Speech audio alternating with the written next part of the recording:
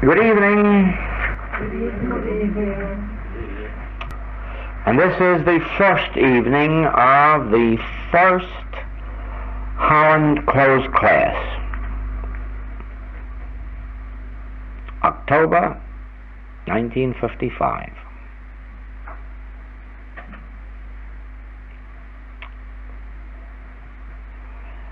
And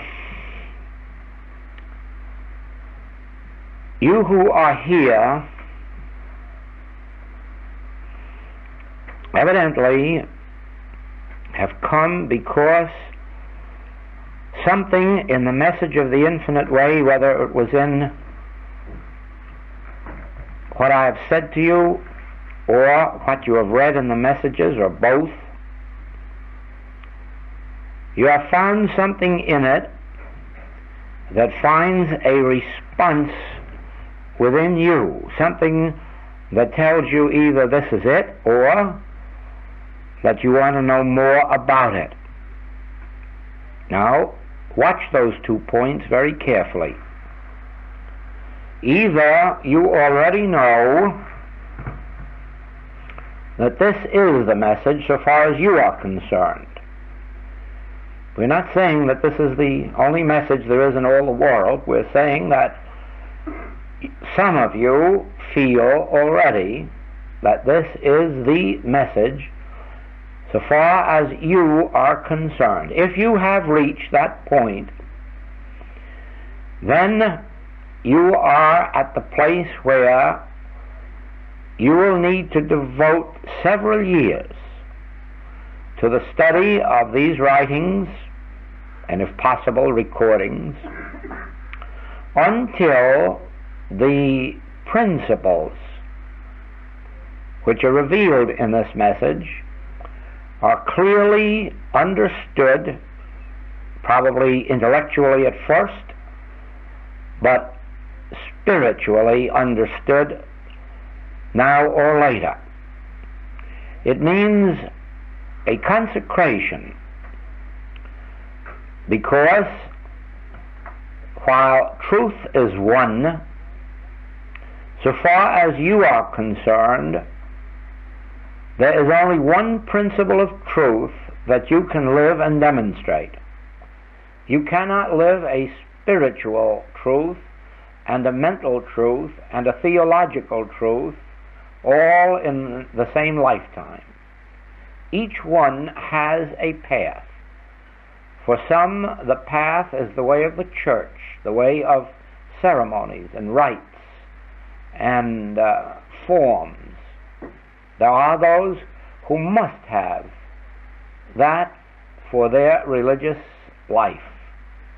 And there are others who require a mental science, something that will enable you to think your way through life, something that will enable you to reason your way to God, something that will satisfy your reasoning instincts. Now, if you come under those first two headings, you will soon drop away from this, because this will not satisfy you. This will not enable you to indulge the emotions of church worship, nor will it enable you to satisfy your reasoning mind. Not that it isn't reasonable, but that it frankly states you cannot accomplish anything of a spiritual nature through reason. You will see more about that later. Now, on the spiritual path,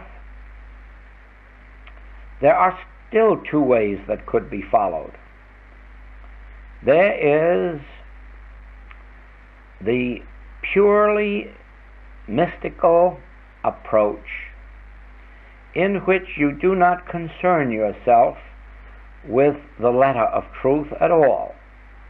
You just live in an interior contact with God and virtually live separate and apart from God. That type of mystic usually lives, the women in convents and the men in monasteries, and they live a continuous life of prayer, and they accomplish much good for the world because of their interior prayers and contact with the world. But they are not the mystics of our work. The mystics of our work do live that life probably one half of the time. Only they do not have to go to monasteries or convents to live it. They stay right in their business or homes, or eventually come into the healing work exclusively, or teaching. But this approach is the mystical way of life. That is, it is a life that is lived in conscious communion with God, but it is reached usually through a conscious knowing of the truth. That is, through a knowledge of the letter of truth. And those are the 2 points that I will explain to you in these lessons, because without them you will have no foundation with which to continue. With them you will be able to take the writings and, if possible, recordings, and between them you will be able to bring about such a development in your own spiritual experience in 1 year that you'll have a difficult time recognizing yourself as the same person of this year or last year. It depends, however, on the devotion to it. It depends on the amount of consecration to it and the ability to live in a single-pointed way. That is, hold one's mind straightly to the purpose and the word, the message. The ability really to hold this truth up as a banner in front of you with which to face any and every situation in life. Let me be specific for a moment. Let us suppose that we wake up tomorrow and remember that we have a hard day ahead of us. We have some difficult things that have to be done. There may be business appointments, or there may be things concerning the home. There may be things concerning family relationships, but let us say that they're difficult. We know that what we have to face today is going to make it a hard day, and I wonder if I really know how to get through. I wonder, can I succeed in what I have to do, or what will come through? That's the way this day meets us in the morning. And with this message of the infinite way, you would immediately bring to bear and hold it right up here as a banner to the situation. You would bring to bear some spiritual passage, either from Scripture or from our writings. And let us say that for this purpose, we would remember a passage of this kind: He that is within me is greater than he that is in the world. Now, that's right out of Scripture. He that is within me is greater than he that is in the world. And then we'd feel a sense of release inside, and we'd say, oh, thank God, there is something within me, a presence, a power, that is greater than the situation that I have to face today, and it will carry me through. Or, if you don't know that one, it may come to you, and this is another Bible passage: He performeth that which is given me to do. Oh, you say, I don't really have to do it. He performeth that. I just have to carry my body there and then let Him go through the motions. And again, that wonderful sense of release comes, and you go out joyfully with, oh, I'm just going along for the ride. He performeth that which is given me to do. Thank heavens there's a Bible in the world to remind me that the responsibility is not on my shoulder, but on His shoulder. Now you can see what a different day that would give you if, instead of going out all by your lonesome to overcome or take care of these difficult problems, that you could go out of your house singing with the realization that there is something far greater than the problem, something far greater than you, something far greater than man whose breath is in his nostril, that was going along with you to perform that which was given you to do. Now that's what I mean by the practical application of truth to our problems. In other words, the practical realization of spiritual power whenever we have any problem to meet. In the same way, you will find that on awaking in the morning, some physical discord may make itself evident in your body. It may be a cold, it may be a cough, it may be indigestion, it may be something or other that you've suffered with before. Only now you have to handle it in a different way. Now you can't afford to neglect it. You can't afford to just say, oh, God will take care of it. Nor can you afford to go inside and get an aspirin or some other local remedy, because now you have embarked on a life in which you are going to bring the presence and power of God into your experience physically, mentally, morally, financially, nationally and internationally. Do you see that? You are going to actually live your life in union with God, so that God becomes your remedy for your body, for your mind, for your soul, for your pocketbook, for your business, for your family relationships.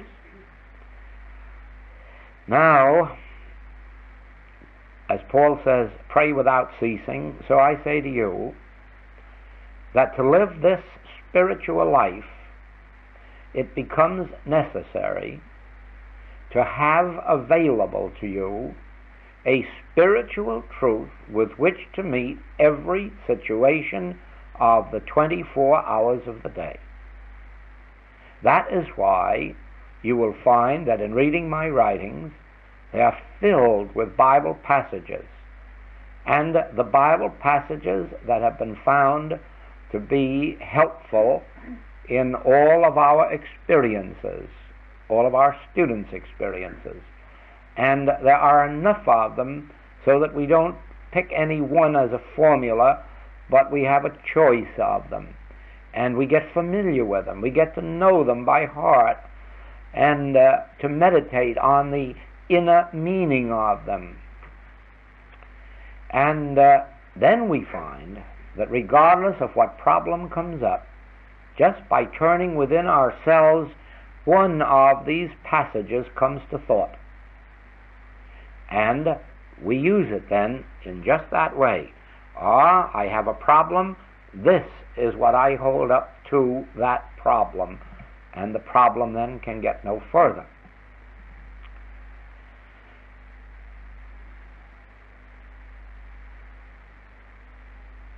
While we are learning the correct letter of truth, we are at the same time developing the ability to make contact with this He that is within us, this Father within, this Christ that Paul called it, or Father within that Jesus called it. Because now I must say this to you.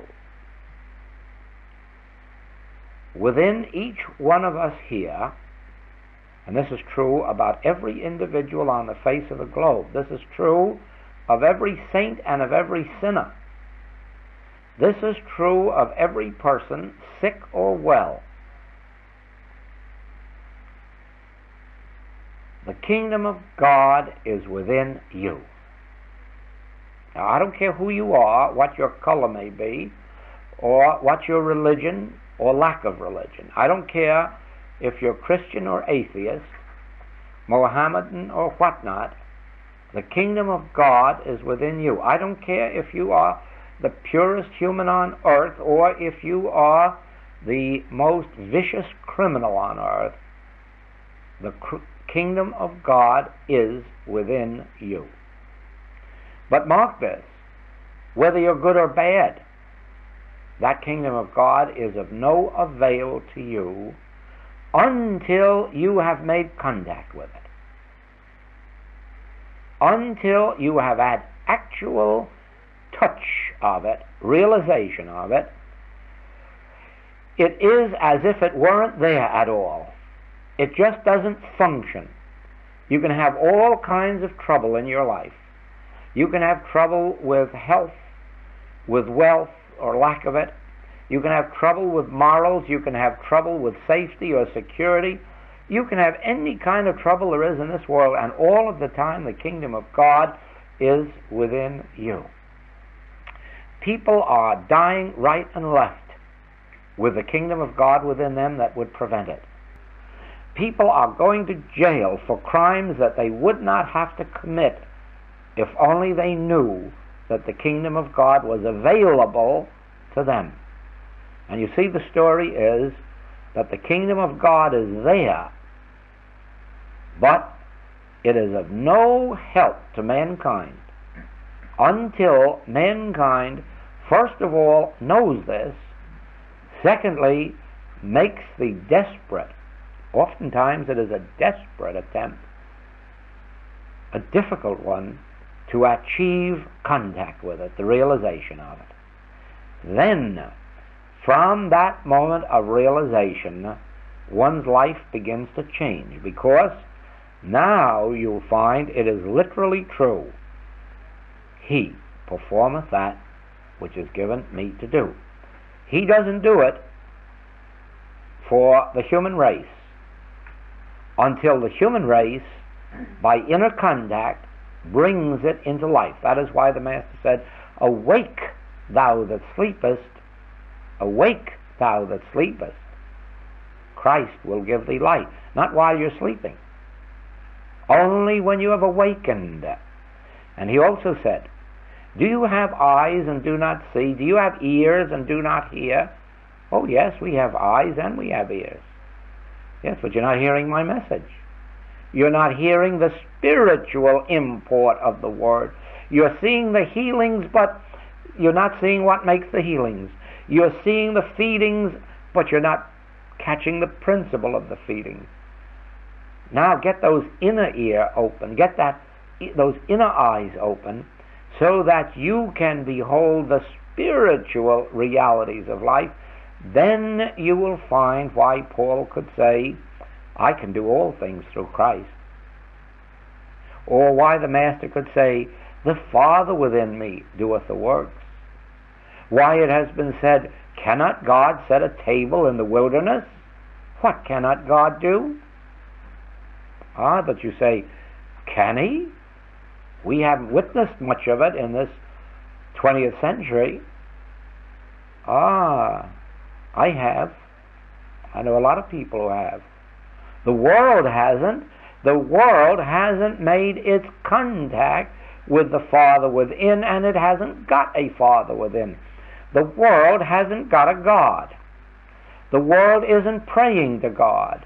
The world is praying to some concept of God. And to show you how literally, truthfully I'm speaking to you, a year ago when all the religions of the world, that is all the Protestant religions of the world, met at Evanston, Illinois, the opening speaker said that it is our hope that during this conference some of these matters will be straightened out and a better understanding realized, So there will not be so many differences in these Protestant teachings. And the last man who closed the meeting said, "We regret to say that there are more differences now than when we met." Now, would that be if there were just one God? No, because if there were one God, you'd say, well, that's the end of it. If there's only one God, there's only one God. Now, how can we have any differences after that?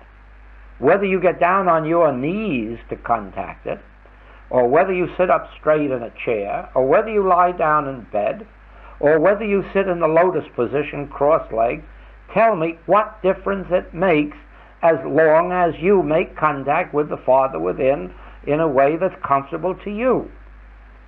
Tell me, would we have any differences if we acknowledged one God, because I may like to call that God my soul? You might like to say mind. And another one may like to say, oh, I see it as a principle. Well, now tell me, why should we quarrel over a name when what we're talking about is the same God? It would be just as foolish to quarrel over whether I am Joel, or I am Solomon, or I am Goldsmith. Now, those are only three names, but those three names are all my names. So I would be the same person under any one of those that you choose to like. So it is with God. If you realize that there is only one God, and that that God is in the midst of you, what difference whether you call that God, God, mind, life, soul, Tao, Brahm? It makes no difference. As long as you're sure you're speaking of the one infinite, invisible God that is in the midst of you. From then on, we can have no quarrels. Do you see that?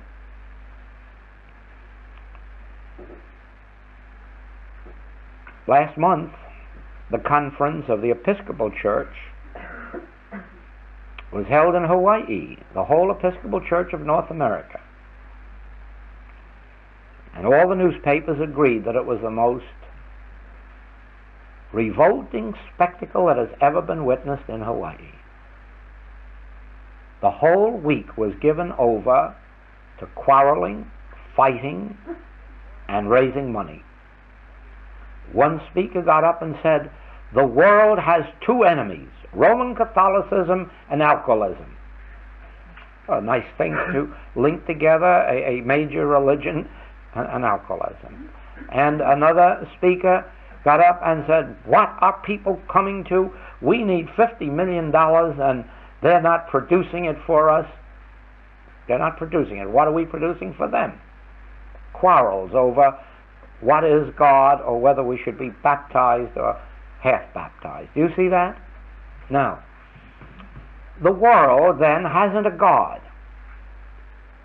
Because if the world had a God, it would have nothing to quarrel about. The very moment we in this room can agree on God, and more especially God in the midst of you, the kingdom of God is within you, the Father within me, the moment we can agree on that, there is no possibility of us quarreling, because the rest doesn't matter. It isn't important after that whether you wear a crucifix or a star or a hammer and sickle, if you so like. It makes no difference what you wear. What counts is what your reliance is, where it is.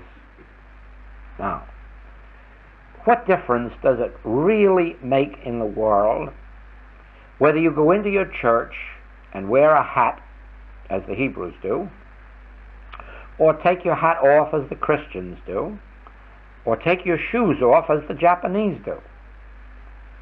In each case, it's a mark of respect.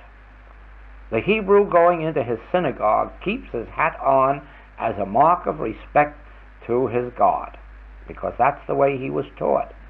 The Christian takes the hat off as a mark of respect because that's his way.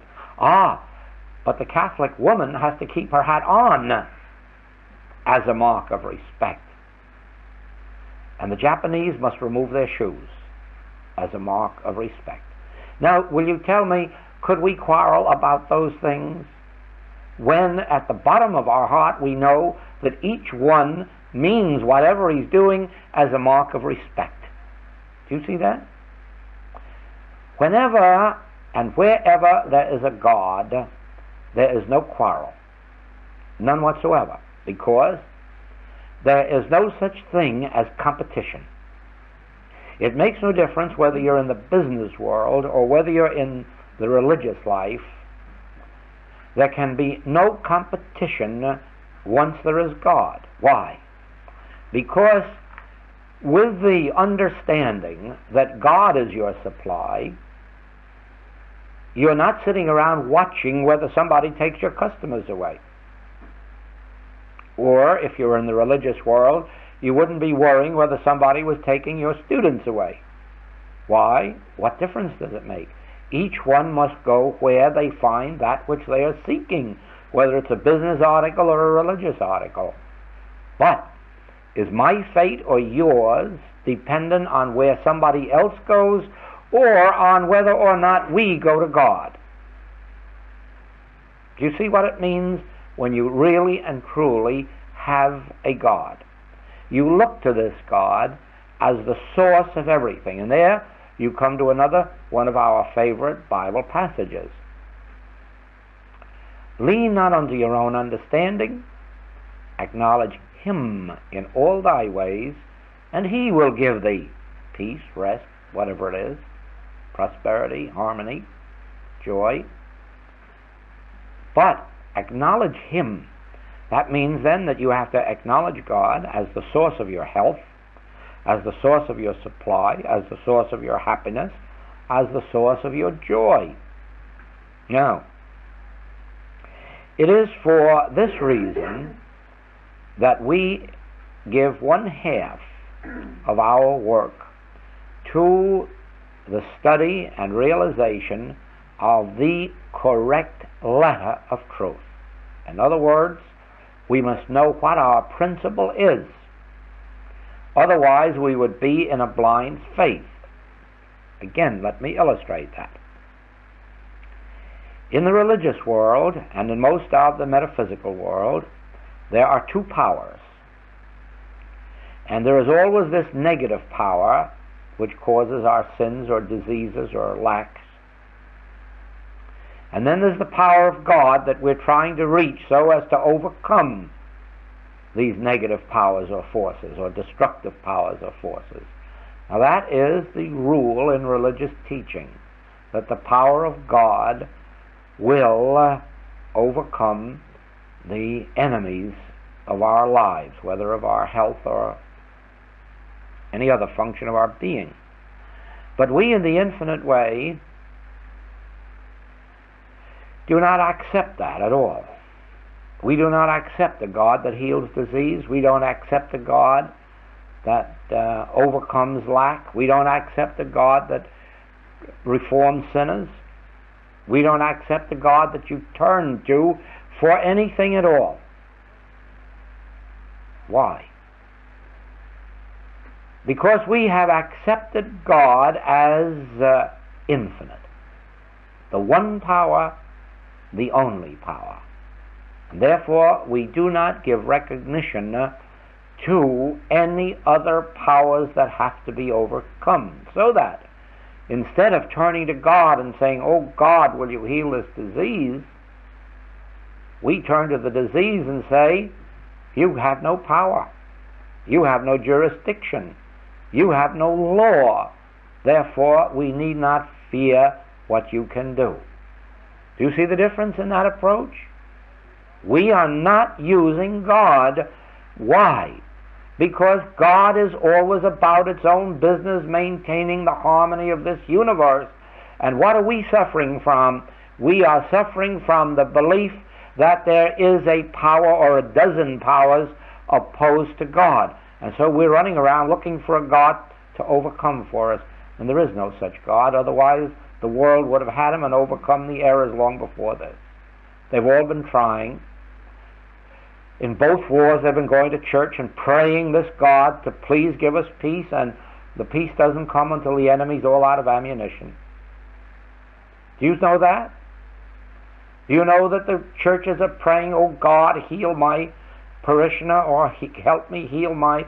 and then they send for the doctor to do the job? Now, God, as we have discovered, is not a power that you can pray to have it do something to some other powers.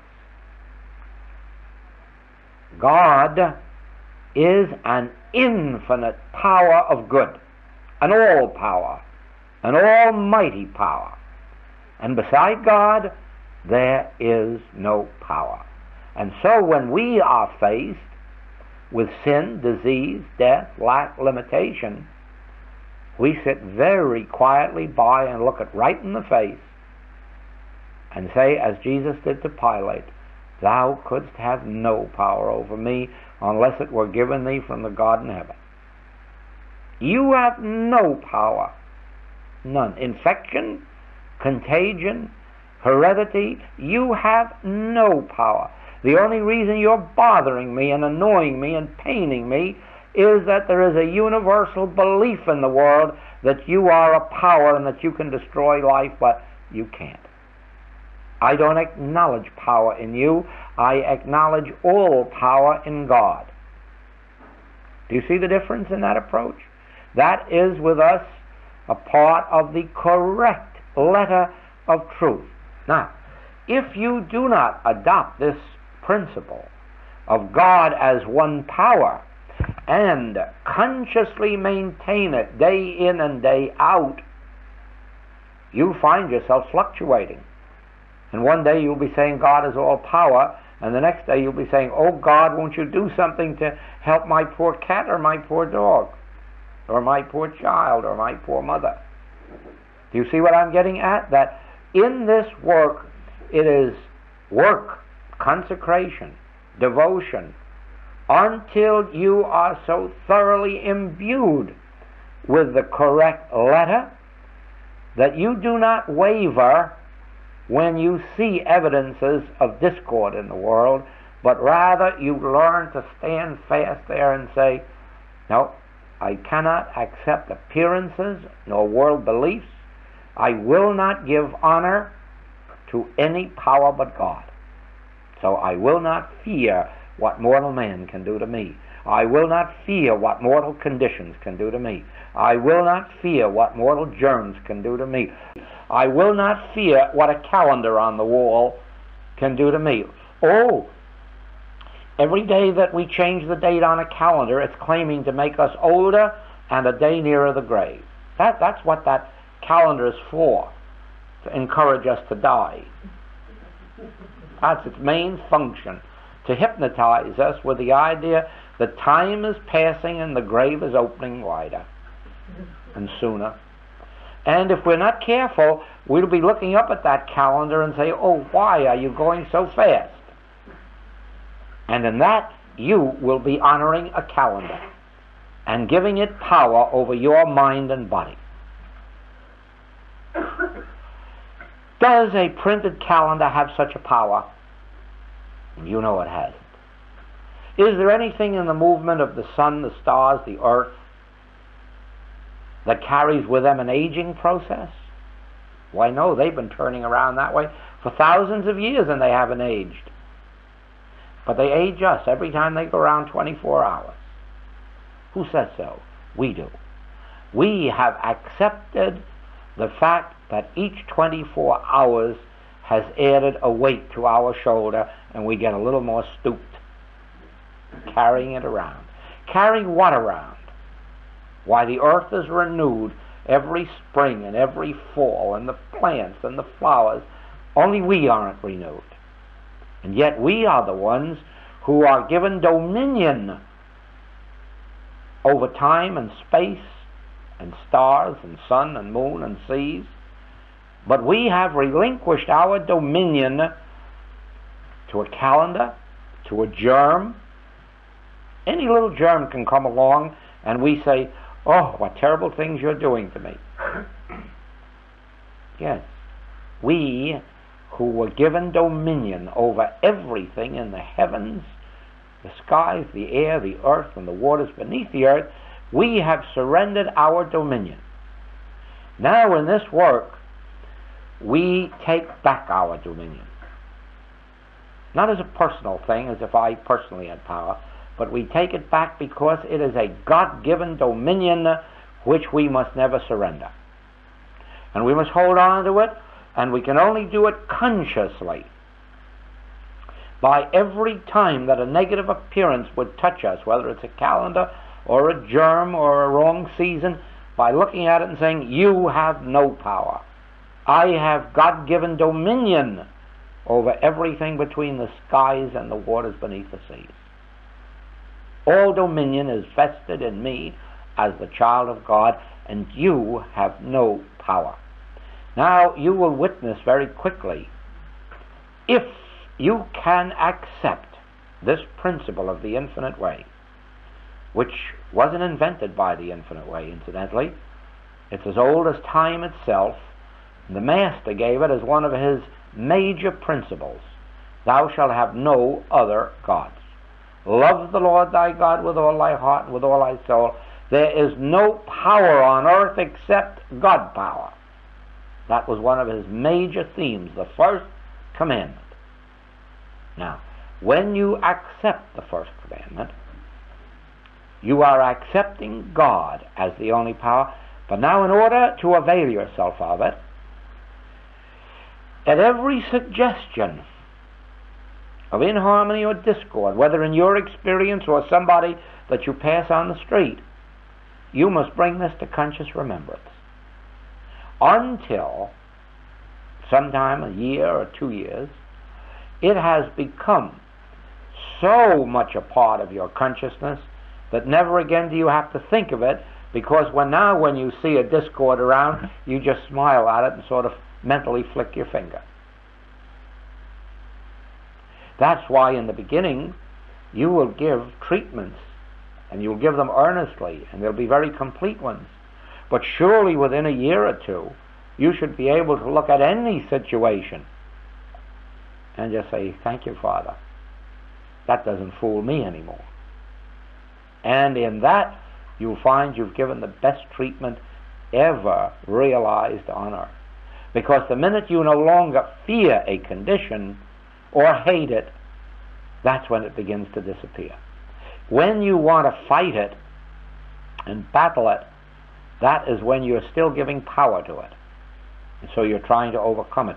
Once you know it has no power, that is when you are its master. I'll never forget that. In the stages when you are battling some condition, you still are believing there's a power in it, and that's why you're battling it. When the day comes that you can be indifferent to it, you're indifferent to it only for one reason. You have learned that in and of itself it has no power. Now, it is in this way that we build up the fabric of our consciousness, our spiritual consciousness. It is in this way, one thread at a time, one principle like one power. That's a thread of truth. Or, he that is within me is greater than whatever it is I have to take care of. That is another thread. Or, love is the only relationship, is another thread. And so you'll find, well, let us take these books. Each one of these books, except The Infinite Way, is written around one sentence. The Infinite Way itself is a book of principles. Almost every sentence or paragraph is a principle in the Infinite Way message. It is our textbook.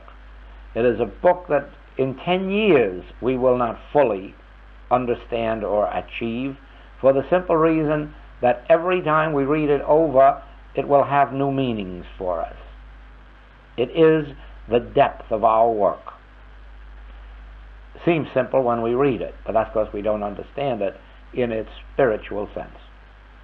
All of the other books are written around, while they all contain the message, they are usually have a central theme of one statement. For instance, Metaphysical Notes is entirely built around the statement, my conscious oneness with God constitutes my oneness with all spiritual being and idea. Now, you'd be surprised what that sentence means. It means that when I am consciously one with God, that I am instantly at one with everything that concerns my whole life, whether it is person, place, thing, or condition. In other words, I could never in the world be one with God and have a single thing missing out of my life, because oneness with God is oneness with all that God is God to, and that's God itself in infinite form. You would be surprised that if you needed transportation, if you needed health, if you needed capital, if you needed sales, if you needed a home, the moment you have made your conscious oneness with God, those things begin to appear in the outer world. And that was a discovery that I made early in the work, that I did not ever have to seek for food or clothing or housing or money or transportation or automobiles. All I ever had to seek was this conscious union with God, and whatever I needed appeared the next day, or quickly as the need arose. In the same way, consciousness unfolding is built around this.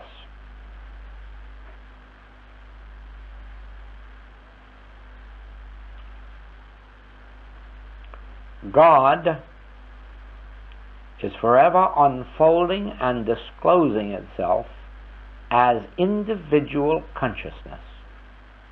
In other words, God, the infinite mind or soul or consciousness, is appearing as your individual soul or mind or consciousness, and appearing outwardly as our daily experience.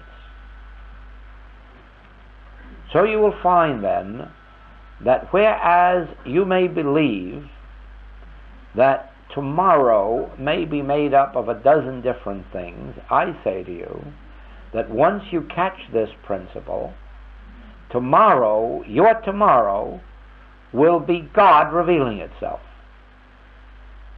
Every hour of your day, God will be showing itself to you as health, harmony, guidance, direction, supply, whatever it may be. The moment you take unto yourself the realization, God is unfolding and disclosing itself as my individual experience. God is unfolding and disclosing itself as my individual experience. Then nothing can come through my daily thing except God appearing. You see? So it is God, the substance of all form, is another unfoldment based on the fact that we cannot find a form separate from God. God is the substance of all form. Now, let us illustrate that. This looks like a book, and a very inexpensive book, can be bought for 7 and 6. But do you really believe that that's what it is? Or do you not know that this was truth in consciousness appearing outwardly as a book? Could there have been a book here without the truth that unfolded as the book? Could a book come up out of air, out of nothingness? No. Truth, spiritual truth, appearing in my consciousness and externalizing itself as a book. So if you were to try to separate this book from God consciousness or truth consciousness, what would you have left? Blank paper. Do you see that? The contents of this book is God. Truth formed, truth revealed, and externalized as a book. All right? Let's look around this room.